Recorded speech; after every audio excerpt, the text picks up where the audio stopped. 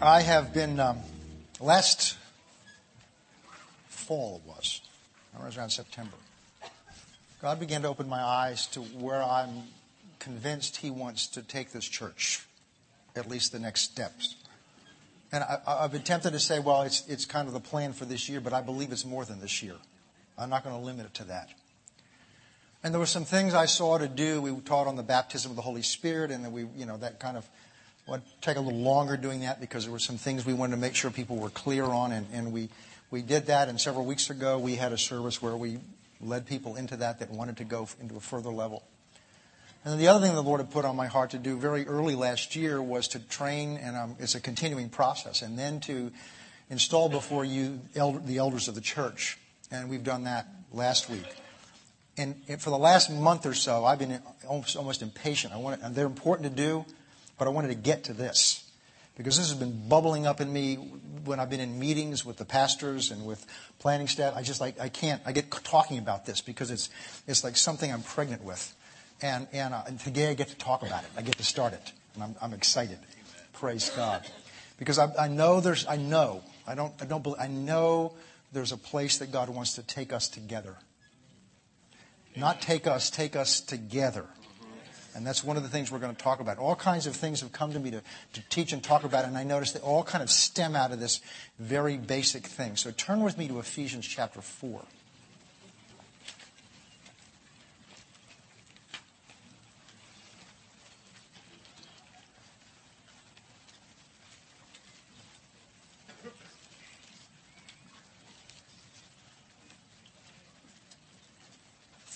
And then we'll pray. Father, we come to you today, and we're so grateful again for the time we have just to be with you. And now we sit at our Father's feet, and we ask you to instruct us through the Holy Spirit and your word. That when we leave here, we would not leave here with information, but we would leave here with truth imparted into our hearts that will change us. Father, begin to paint in us by the Spirit of God the vision of how you see us and what you've called us to be like. Fill us with vision, Holy Spirit, of how you see us, that we may no longer see ourselves as we've seen ourselves in the past, both as individuals and as the body of Christ here at Faith Christian Center. Open the eyes of our understanding that we might truly see the hope of your calling for our life that's in Christ Jesus. For this is the calling of our life. And for the grace to do that, we rely upon the Holy Spirit and His anointing. In Jesus' name, amen.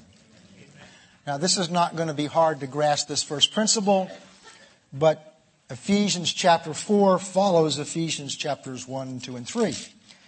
Which we will look at not next week because we have a speaker next week, but we will look at afterwards because I want to understand something about Paul's writings, most of his letters. Most of his letters are written to churches. Some of them are written to individuals, but written to churches to either address an issue or a series of issues or to help them to grow in grace, because he'll often start out by saying grace and peace. Most of his letters start out by saying grace and peace. And so Paul's pattern of doing that, which is the scriptural pattern for anybody in authority to do something, is he starts by reminding them who they are and what God's done for them. And so what we'll do, if I don't finish this introduction this morning, when we finish this introduction, we're going to go back and look at what he says in chapters 1, 2, and 3. So I'd encourage you to read them because they're your chapters. They're what he's done for you. And we're going to go back and look because he starts out by saying, therefore. And I've taught you, whenever you see a therefore, go look and see what it's there for.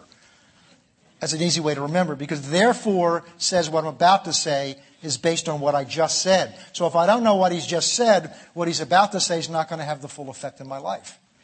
So we'll go back and look at that. But I'm just opening the subject up this morning. So I want you to understand what he's about to say is based on a foundation of having gone over and reviewing with them a list, an overwhelming list and description of what God's done for us. And what he's done for them, he's done for us, for you and for me. But so this is just an introduction. I'm just going to read through it and then give you some basic ideas, and that's all our goal is this morning. I, therefore, that's what I just mentioned to you, the prisoner of the Lord, beseech you to walk worthy of the calling with which you were called. Chapters 1, 2, and 3 describes that calling. So he's saying, God has called you to something. Now I'm beseeching you. That's an old English word, basically saying I'm challenging you to walk worthy of the calling with which you are called. With all lowliness, that's not groveling in the dirt, that's humility. And gentleness and long-suffering, bearing with one another in love. That tells us that this calling is going to involve us bearing with one another. If you got to bear with somebody with something, that means something's grating at you. That means in the process of doing this, we're going to have to learn how to get along with each other. Because if you've got to bear with one another, that means you're not all having fun together. That means we're rubbing up against each other from time to time. Have you noticed that that has happened occasionally? Well, that's good. Nobody's noticed that. All right. Bearing with one another, notice this, in love. Endeavoring to keep the unity of the Spirit in the bond of peace. There's one body, one Spirit, just as you were called in one hope of your calling, one Lord, one faith, one baptism, one God and Father of all, who is above all, through all, and in you all. That doesn't mean he's from the south. But to each one of you, grace was given. To each one of you. This isn't written to the pastors. This is written to all the believers. To each one of you. So to every one of you this morning, grace was given according to the measure of Christ's gift. So he's given a gift, and he's measured that. And that gift is a grace that he's given. And then there's kind of a parenthetical here in the next couple of verses. Therefore, he says, when he ascended on high, he led captivity captive and gave gifts to men. So he's about to discuss those gifts, but in the process, he talks about this ascending. Now this he ascended, what does it mean? But also he first descended into the lower parts of the earth. We'll talk about that later on. And he who descended is also one who ascended far above all the heavens, that he might fill all things. And this verse 11 picks up again. And he, that's Christ himself, gave some what? Some of these gifts. So some of these gifts he's given, and this is the form of some of those gifts. Some of these gifts he's given our apostles. Some of these gifts he's given our prophets. Some of these gifts he's given our evangelists. Some of these gifts he's given our pastors and teachers. Why are these gifts given? Verse 12. For the equipping of the saints. We're all the saints. You understand that the saints are not people that are put in stained glass windows that have halos around their head. That's religious teaching. Because they may be saints, but that's not what it takes to be a saint. You don't have to be voted in by some body to be decided to be a saint. A saint comes from the word agios, which means somebody who's been set apart. And when you became born again, when you asked Jesus Christ into your heart and into your life, the Spirit of God was put in you, and He set you apart from those that are not. So if you're in Christ, you're set apart. If you're in Christ, you're a saint. Now, I'm not saying you're acting like one. You understand you can be something and not be acting like it? In fact, that's Paul's whole message here. I've told you who you are, now act like it. But we don't know how to act like it sometimes because we don't know who we are. We don't know what we've been made to be. We don't know the purpose of our calling. And therefore we have to either be called back in remembrance to it, or having known it and forgotten it, called up to act like who we are. All right, come on. And that's what Paul's saying here. So these gifts, and they're known, because the word does not appear in the Bible, but they're known as the fivefold ministry gifts. So these are offices, people that God chooses and calls and ordains to put in an office. And it includes a pastor and a teacher, but an apostle, a prophet, and also an evangelist. And their function in the body of Christ. They're also saints. But their function in the body of Christ is to do this. It's to equip the saints. Now the word equip, I don't want to get stopped in here because this is so pregnant with what God wants to say to us. That if I stop on one word, I won't get through what I got to get through today. So I got to discipline myself. So those ministry gifts are given to the church to equip, that word means to prepare, the saints for the work of the ministry. And that right there breaks the model that many churches follow. Because many people believe that the work of the ministry is to be done by the quote-unquote minister. And we pay him, and we decide whether he does a good job or not. But the biblical pattern is that those ministry gifts are given to all of us to equip us, the saints, the church, to do the work of the ministry. Notice it's work. We'll talk about that later too. It's the work of the ministry. The word minister there in Greek just means a table waiter. So the ministry gifts are given to the church to equip us to do the work of the ministry. And what's the purpose of that? What's the goal of the work of the ministry? And that's the rest of this. For the edifying of the body of Christ. That word edifying means building up. And here's the goal. Here's the vision that God has. This is the vision. God looking down on Faith Christian Center today. God looking down on you as part of Faith Christian Center today has a vision. And it's not just for Faith Christian Center. But that's who we are and that's who I'm responsible for. But this is for the whole body of Christ. But we're a part of that. And this is when God looks down on you or looks at you through the Holy Spirit and looks at all of us this morning. This is what He sees. And we're going to go through the process of taking what we see and bring it, because in this room this morning, for as many of you who are in here, that's that many different views of what this church is. Your view of this church very often is what your experience is here. So we see ourselves often as we're somebody that belongs to or comes to Faith Christian Center. And that's fine.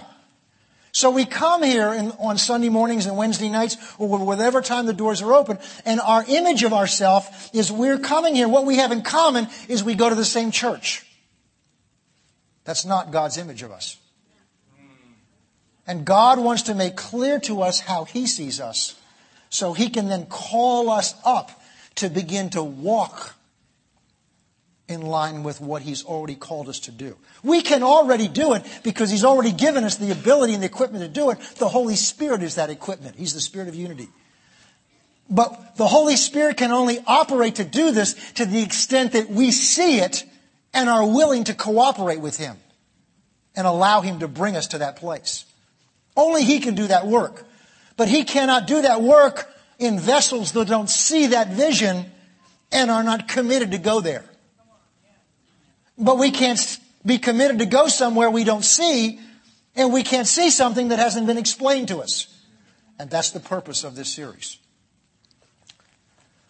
So the ministry gifts have been given to equip the saints to do the work of the ministry for the edifying of the body of Christ. And here's the vision. This is God's vision for this church. Until we all, and that word all just keeps ringing in me.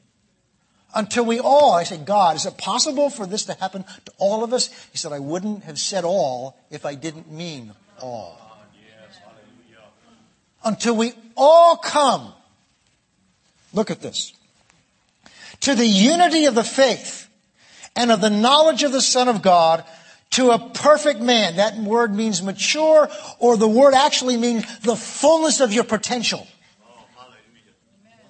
So it doesn't mean perfect in that you never make a mistake. It means that you've reached the fullness of the potential that God has ordained for you. That Faith Christian Center reaches the fullness of the potential that God has ordained for us. I'm absolutely convinced. Last year we celebrated our 30th anniversary as a church. And as I looked back on that, and I've often talked to other ministers and people within here, and we talked often about that during that celebration. The hand of God has been on this place. It's not that it's not in other places, but I know it's been here. Through changes in leadership, through challenges and all kinds of things that God's hand and grace has been on it. It's not here because of any person. That's right. The founding pastor had a personality that was wonderful.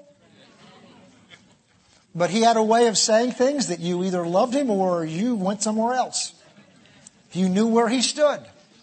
He didn't patty cake around things. And yet God birthed this church and grew this church in some ways in spite of him. His heart was huge. And I know what he's doing here is in spite of me in many ways. And what he's done in the meantime. Because God has just ordained that this church be here. And I look back and I say, God, thank you for all that you've done. And I'm not always that bright, but I'm smart enough to realize if you've done all of that this for 30 years and protected this church and preserved this church and blessed this church financially in every way, why? Why? Why? These 30 years have laid a foundation, I believe. The Bible teaches that. One generation builds upon another generation, builds upon another generation, builds upon another generation. The 30 years of this church has established a foundation for what I believe God's about to do. And you and I stand at the brink of that. What an incredible opportunity it is. What a very exciting time to be. But on the same point, it's also a time of great responsibility. Because God's purpose for this church is so far beyond the four walls of this church and what you and I experience on Sunday morning and Wednesday nights. Because God thinks big. And I'm not talking about how big the churches get. I'm not thinking in terms of numbers and size. I'm talking about the bigness of what God wants to do. And all that's going on is merely a foundation. It's wonderful. It's been tremendous. But it's merely a foundation for what God is about to do. And what we're going to talk about is the beginnings of that. What God must do in us so that he can do this through us. So that they all come to the unity of the faith for the maturity, to a perfect man. That word perfect again means to reach the fullness of the potential that God has designed you. There is a potential. There is a blueprint. There is a vision that God has for this church. And what this is talking about is for us to come to the place where we all, together as a church, reach that place of potential. In order to do that, God has to do that in your own personal life. So this vision is for the church together and for you and I individually. To all come to that place where we've reached the fullness of the potential that God has ordained, the fullness of it. Not settle for falling 10% short. Not 90%. See, with God, you don't have to have 90%. My goal is 100% of what God has ordained for us and for all of us. But then he tells us what that is. He doesn't leave us in doubt.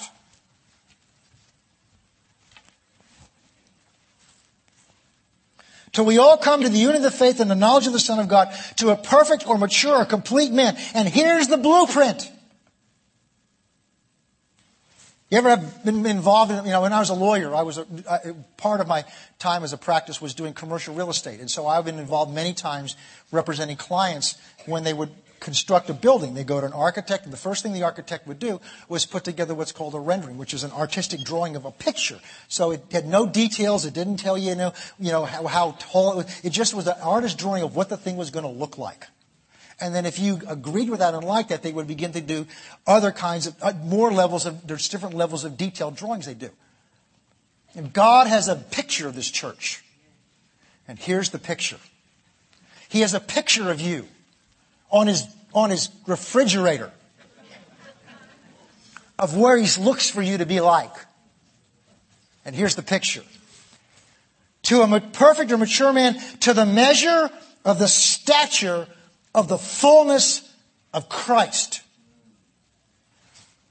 God's vision of you and where he wants to take you and where he wants to take this church is to the fullness of the measure of Christ. So that when somebody sees you, they see Jesus. Our minds can balk at that because we know ourselves too well. But understand this, God knows you better than you know yourself. So if God says we can get there, who are we to say we can't? Now, if He didn't have all the information, if I'd managed to hide, certain attitudes I had or certain thought pattern or whatever, if we managed to hide some things from Him and convince Him to pick the good part and say, okay, Lord, make something good out of this, but we knew all along we'd kind of hidden something from Him, then I could understand why we wouldn't have confidence because He doesn't know the whole picture. But you understand when you came to Christ, He knew everything about you. He knows your thoughts before you think them. He knows your innermost. In fact, the Word of God says that the Word of God can discern the difference between the thoughts and intentions of your heart. Yes, it can separate them. God knows everything about you at all times, from the beginning until the end. And He knows it all at once. And knowing all that, God says, this is the picture. This is where I'm taking you. So who am I to say, no, that can't happen?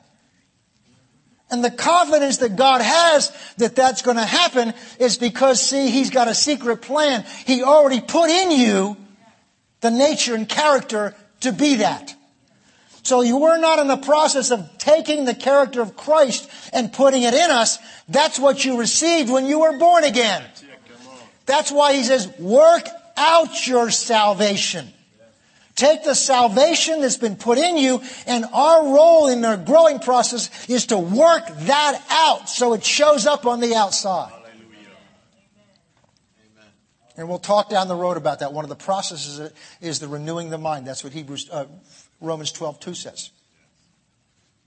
We're to be examples of the will of God by the process of renewing our mind. We prove. You don't prove it to yourself. You prove it to others what God's like. And the process of that's renewing our mind. Well, I better move on.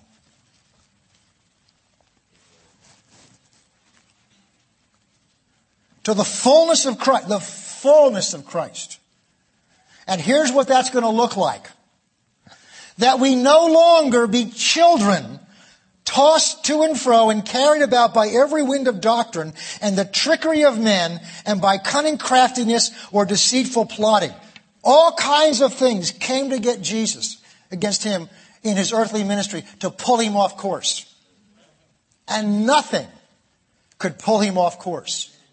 He couldn't be deceived. He couldn't be tricked.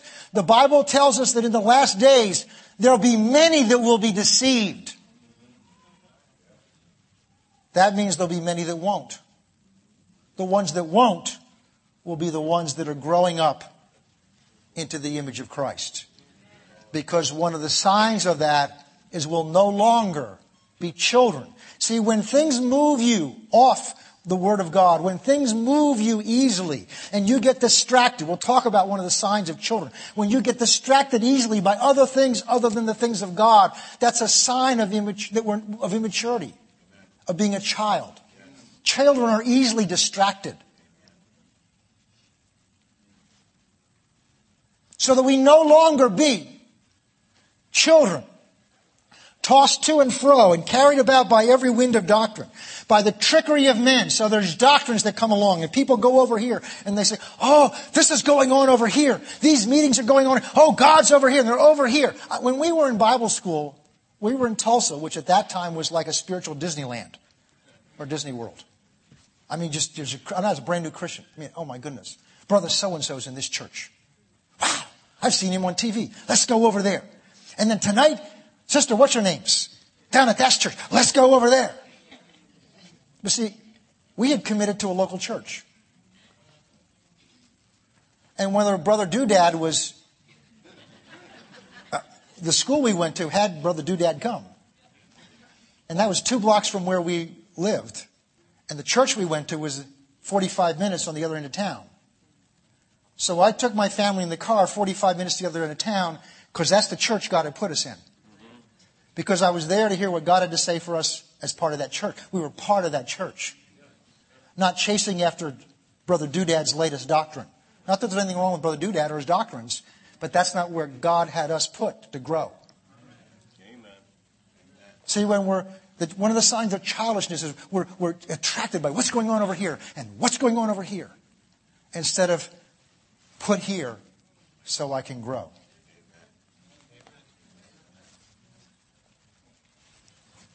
We'll go through all these things.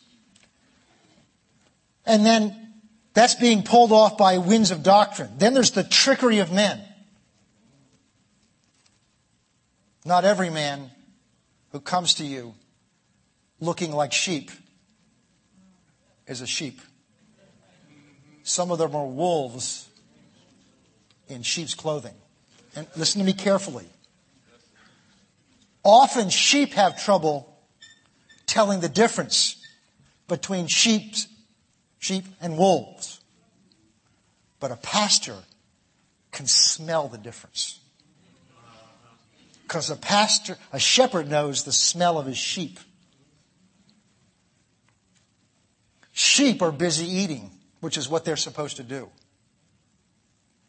Shepherds are busy watching the sheep to make sure they're safe enough to eat. So a shepherd's job is to smell around and touch and see whether everything that's among the flock are really sheep or whether that's sheep's clothing covering a wolf. Yeah, come on. The trickery of men. The trickery of men. So we're to mature so we're not moved by the trickery of men. Or craftiness of deceiving plotting. But speaking the truth in love, we'll dwell there, we may grow up, and that's what we're going to talk about this morning, grow up into all things into Him who is the head. God is calling you and me and Faith Christian Center to grow up. Have there ways we've been mature? Yes, there are. This is a very loving, giving church. We're known in many parts of the world among missionaries as a very giving church. And that's wonderful and commendable. And it's what we should do. But there are areas where we need to grow up. Because remember what the picture is we're to grow up into. It's Christ. And I don't care how good we are here. We're not there yet. So there's growing we need to do. And that's what we're going to learn to do. Is we're going to learn how to grow up spiritually. We're going to learn how to grow up. I remember, as I told you before, I'll be 65 this year. I remember several years ago having to stand before the Lord in my basement because I'd begun to see some areas of my life where I was acting immaturely. And it was very humbling to stand before God. I can stand before you and say this because I already stood before Him. And said, God, I recognize there are areas in my life I wanted to say change. But I knew inside of me it wasn't change. I need to grow up. There's some things I needed to do what Pastor Sam used to say. Grab yourself by the back of the neck collar and pick yourself up and say, John, just do it.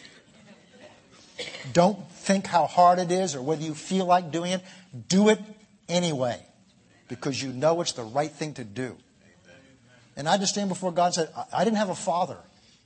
I had a father, but I didn't have a father that would challenge me and encourage me to grow. And I said, but I have you. And even though I'm 60, whatever years it was at that point, I said, you're my father. I need you to do that for me. Well, don't ask unless you're ready. And I'm so thrilled. And the more He does that with me, the more I see I need to grow. I got to move on. Until we all grow up, that we may grow up in all things into Him who is the head, Christ, from whom the whole body, that's all of us, joined and knit together by what every joint supplies according to the effective working by which every part does its share. You are a part of this body. And in order for this body to reach the fullness of what God's ordained for us to do, every part has to do its function and do its share. Just like your physical body, every part has to do its part. If it's not, something's wrong with your body. So you go to a doctor or somebody to get it fixed. Find out what you've got to do so that all the parts are working, not just working properly, but they're doing what their function is. Working by which every part supplies or does its share, causing the growth of the body for the edifying of itself in love. Turn with me to Hebrews chapter 12.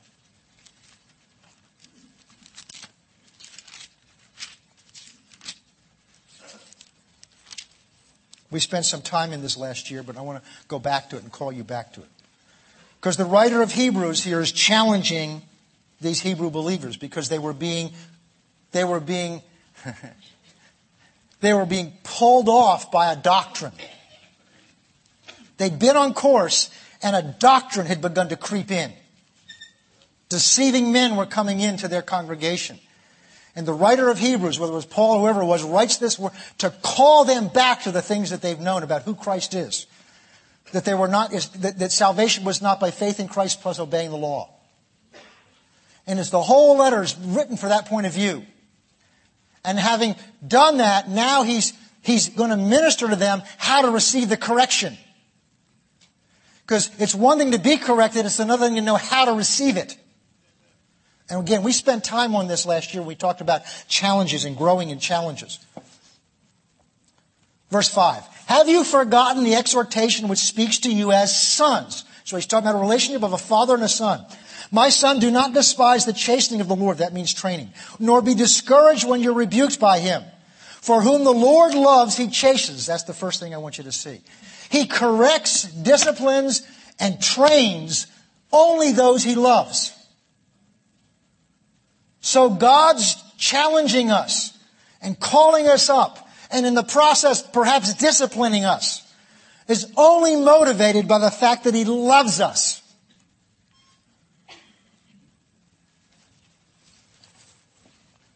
For whom the Lord loves, he chastens and scourges every son he receives. Verse 7.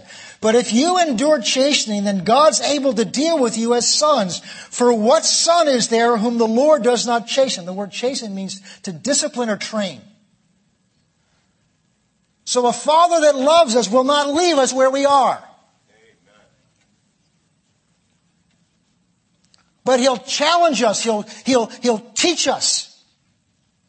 Sometimes provoke us to grow and mature. Because a father sees the potential.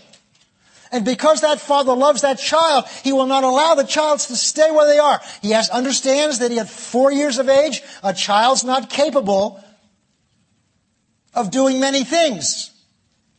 But a child at 4 years of age can learn responsibilities. A child at 4 years of age can learn responsibilities. I know they're cute, but they can learn responsibility. And because we love them, we will give them things to do so that they can learn how to handle things so that they can grow and mature. And we'll talk later. There's a pattern the Bible teaches about all that. Verse 8. But if you're without chastening, of which you've all become partakers, then you're illegitimate and not sons. In other words, if God isn't willing to chasten us and train us, get the word chasten out of your mind, train us, and challenge us to grow up, that means we're not really his kids. Because if we're his child, he won't leave us where we are. He won't settle with where you are and where we are as a church. Furthermore, we have human fathers who corrected us. This was written obviously a long time ago, but we still do today. And we paid them respect. Shall we not much more readily be in subjecting to the Father of spirits and live? But they indeed, talking about our natural parents, for a few days trained us or chastened us as seemed best to them. In other words, they did the best they could. But he, our natural father, our heavenly father, for our profit, look at this, that we may be partakers of his holiness. Now, no chastening seems joyful. If it is, it really wasn't chastening for the present. But painful, nevertheless, it yields the peaceable fruit of righteousness to those who have been trained by it. Turn with me to Matthew chapter 5.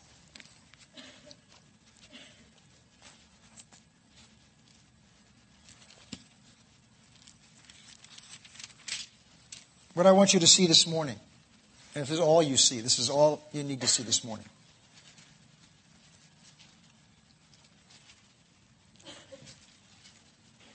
Because God loves us, he will not leave us where we are. I'm not talking about abandoning us. That goes without saying. He won't leave us at this level of growth. He will challenge us and call us And that's what I hear in my heart. God calling this church, as wonderful it is, as great as it's been, with this wonderful heritage history we have, God's not satisfied with that. That's all going on as a foundation so that God can do through us and in us what He's always planned to do.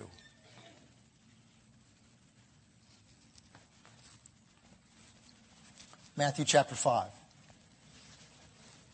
This opened. I'll be as sincere with you as I can. I never used to like the Sermon on the Mount. I knew it was in the Bible. It's in red, so I knew Jesus said it in my Bible. And I'd read it because I should. I know it's good for me. But it was like eating Brussels sprouts to me. Now, they're one of the few foods I still don't like, but I'll eat them when I have to because I know they're good for me. So I would eat Matthews 5 and 6 and 7 but they were still like Brussels sprouts. I didn't until I read these verses. And God opened my eyes. And it's changed. I love these verses now. I love these chapters now. Here's what He showed me. Matthew chapter 5, verse 40. Oh, let's see. We better just, for time's sake, start in 43. Because He's doing a bunch of comparisons here. I mean, before He said, if somebody, people struggle with this. If somebody slaps you on your right cheek, turn and give them the left cheek. And we know it's in the Bible. But does that mean I'm supposed to be a doormat? That's not what He's talking about. He said, if somebody wants to steal, your coat, give them the second coat you have. That's not what He's talking about. Don't clean your closet out to the thief that comes in and stand there and hand things to him. That's stupid. That's not what He's talking about. But see, that's what people do. They don't understand the spirit of what He's saying. And here's the spirit of what He's saying. Verse 43. You've heard it was said, you shall love your neighbor and hate your enemies. But I say to you, love your enemies and bless those who curse you. Do good to those who hate you. And pray for those who spitefully use you and persecute you. Why? Verse 45. That you may be sons of your Father in heaven. It's not doing those things that make you His son. What He's saying is because you're His son, this is how He acts. This is how God acts towards people that use Him and abuse Him and don't treat Him right. When we slap God in the face, God doesn't slap us back, and aren't we glad? So how could I ever slap God in the face? By disregarding what He says? By dishonoring Him in your thoughts, in your words, or your deeds? By not paying Him the respect and reverence that is due is to slap Him in the face.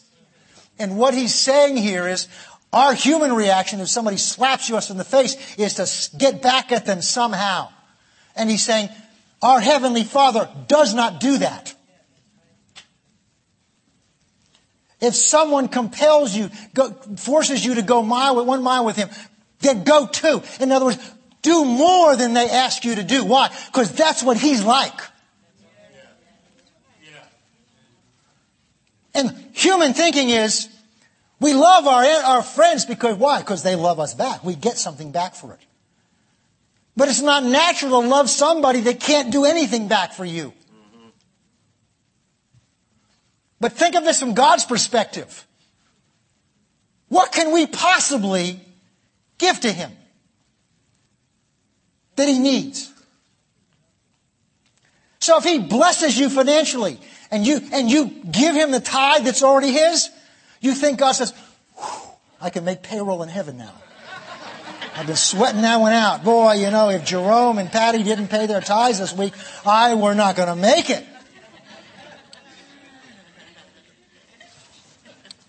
We think that God thinks like we do. And He's saying, this is how I act regarding how you treat me. If God only loved those that loved Him,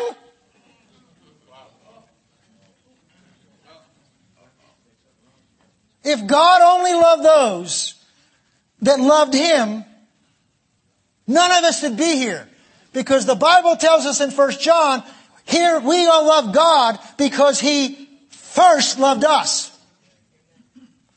So the capacity we have to love Him back is because He loved us enough to give us the capacity to love Him. But if everything He did for us was only in response to what we did for Him, we're done. And that's the church.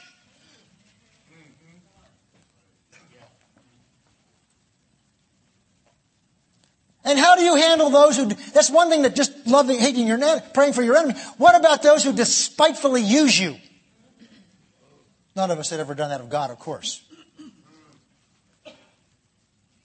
We've never taken gifts that God's given us and just assumed we were entitled to them and not bothered to thank Him, have we?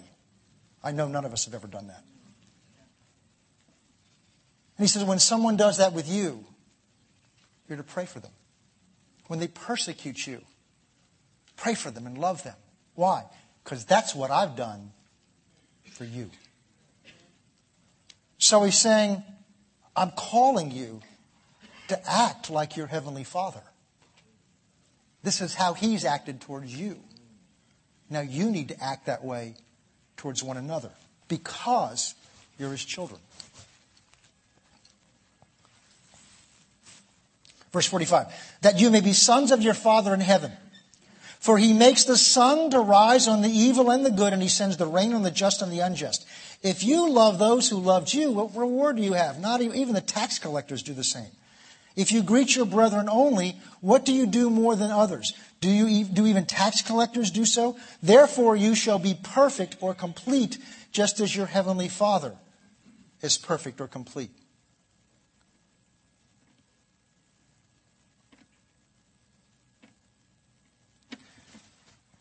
We went to this married couples event last night. It was a wonderful event.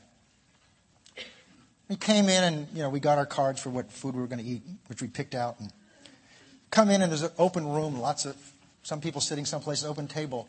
And I look out there and I feel this pressure that, where should we sit? This is where we live, isn't it? We don't talk about this much, but where should we sit? Who are we going to sit with? And I'm looking around and so we just picked an empty table. And God began to talk to me about this issue of growing up. Because it's practical things. It's little things sometimes.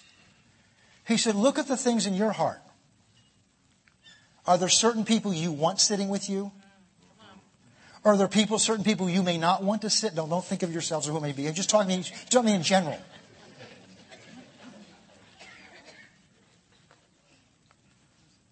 He said, just look around the room. He said, and you're no different. Because we're human. We want to be with the people we like. And so what we do, without consciously thinking about it, is we form cliques. I like this group because I'm comfortable with them. And there may be somebody sitting over there all by themselves. And I know that I notice them, but I want to be with my people.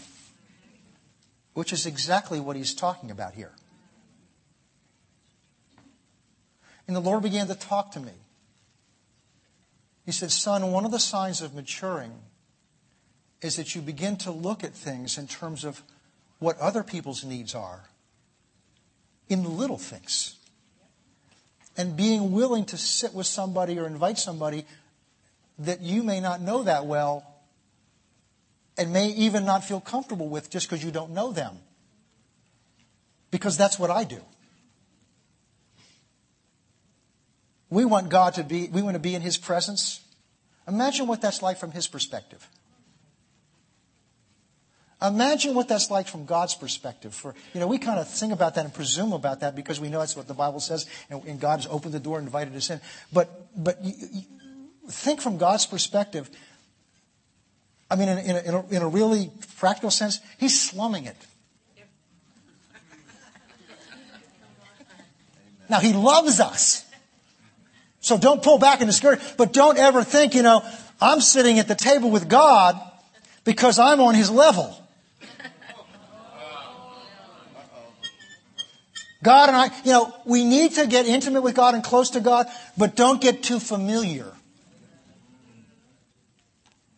Because we're to approach Him in reverence and worship Where I found the closest I've ever felt God's presence was when I was in the most awe of who He is. So He wants us in His presence.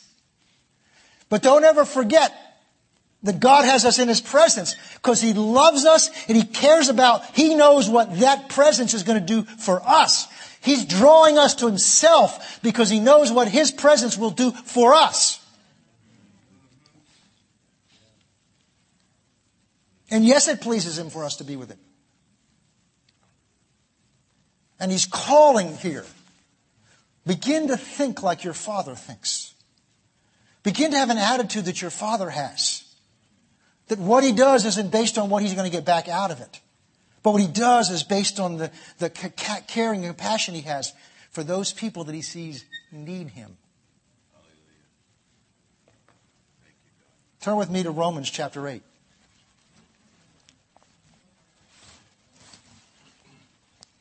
And all God's doing now is just beginning to open our eyes to see where we need to grow up. So you can't grow up if you don't see the need to grow up. If I were to look at myself and say, I'm 64 years old, people my age don't change, I'm pretty well set in my ways, then guess what? That's where I am. But I've determined I don't care what age I am. If God's saying, son, I want to challenge you to grow up, and if He says I can do it, then I can do it, and I will. Where did I tell you to go? Romans? That was good. That's a good place. That's where I'm trying to find. Verse 28, we'll start with a very famous verse, and then we'll show into what it's connected to. And we know that all things work together for good to those who love God and who are called according to His... And what is His purpose? Verse 29. For whom He foreknew, or knew ahead of time, He predestined. Don't get hung up on that word. That word just means He planned ahead of time. For whom He foreknew, He predestined to become conformed to the image of His Son. When He called you, it was with the purpose of conforming you, changing you into the image of His Son.